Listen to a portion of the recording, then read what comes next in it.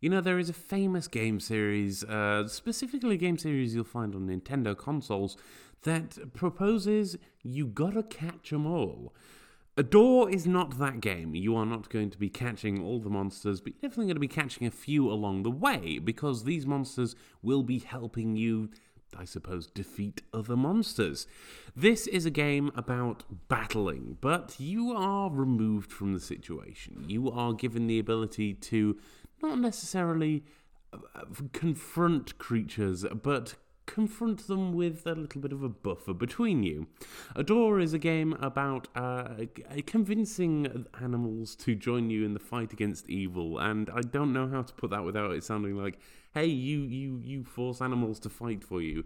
The point is that A Door is a monster capturing game of a slightly different variety. This is not turn-based. This isn't a game about, as I've suggested before, fighting monsters together one by one. This is a game where you are thrown into what is, in essence, a roguelite light world.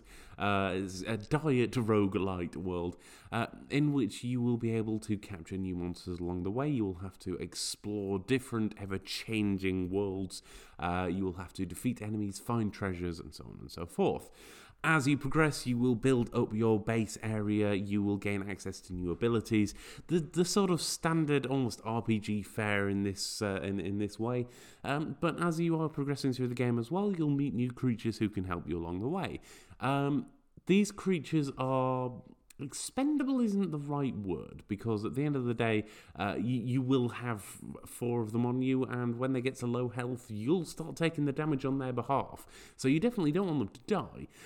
But the idea is that you have 4 of them at your disposal, and you want to use them to the best of their abilities. You want to do everything you can, not just to make sure that they survive, but to make sure that they are doing the best for you. You start by capturing these creatures out in the wild, and bearing in mind they can attack you. They are still wild creatures at this point. But you will use special abilities throughout the course of the game to improve your odds as you play through. But it's clunky. I wanted to like this game on its merits, and I do like the concept. I like the way that the game plays. I don't think I can expertly describe how the game plays out, because it's a little bit weird in some ways. It kind of feels like it's mashing a few different genres together, and that's not a bad thing. You know, the movement is quite fluid, the areas are quite beautiful, and despite the fact that sometimes it can feel a little bit samey in places in the design of it, it never fails to spice things up a little bit here and there as well. But it just feels clunky in the combat, in the way that you send a creature out, and yes, you can sort of direct which way they go, and you can move them in one direction, and you can recall them whenever you need to, but you know, you send a creature out, and then after a short while it'll come back, and then you send the creature out again, and then every so often they'll have a special ability, and you don't have the choice to use that. It's a case of next time you bring them out, they're gonna use it. So, you know, if you've got an innocuous enemy coming up, you just use a special ability on them.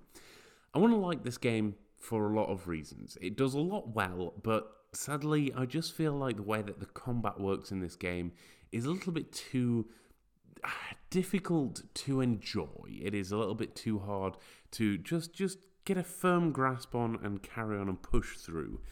I don't like feeling like that about a game, because this is a nice game as well. This is a delightful little game to play, but it just doesn't hold enough weight for me to thoroughly recommend it.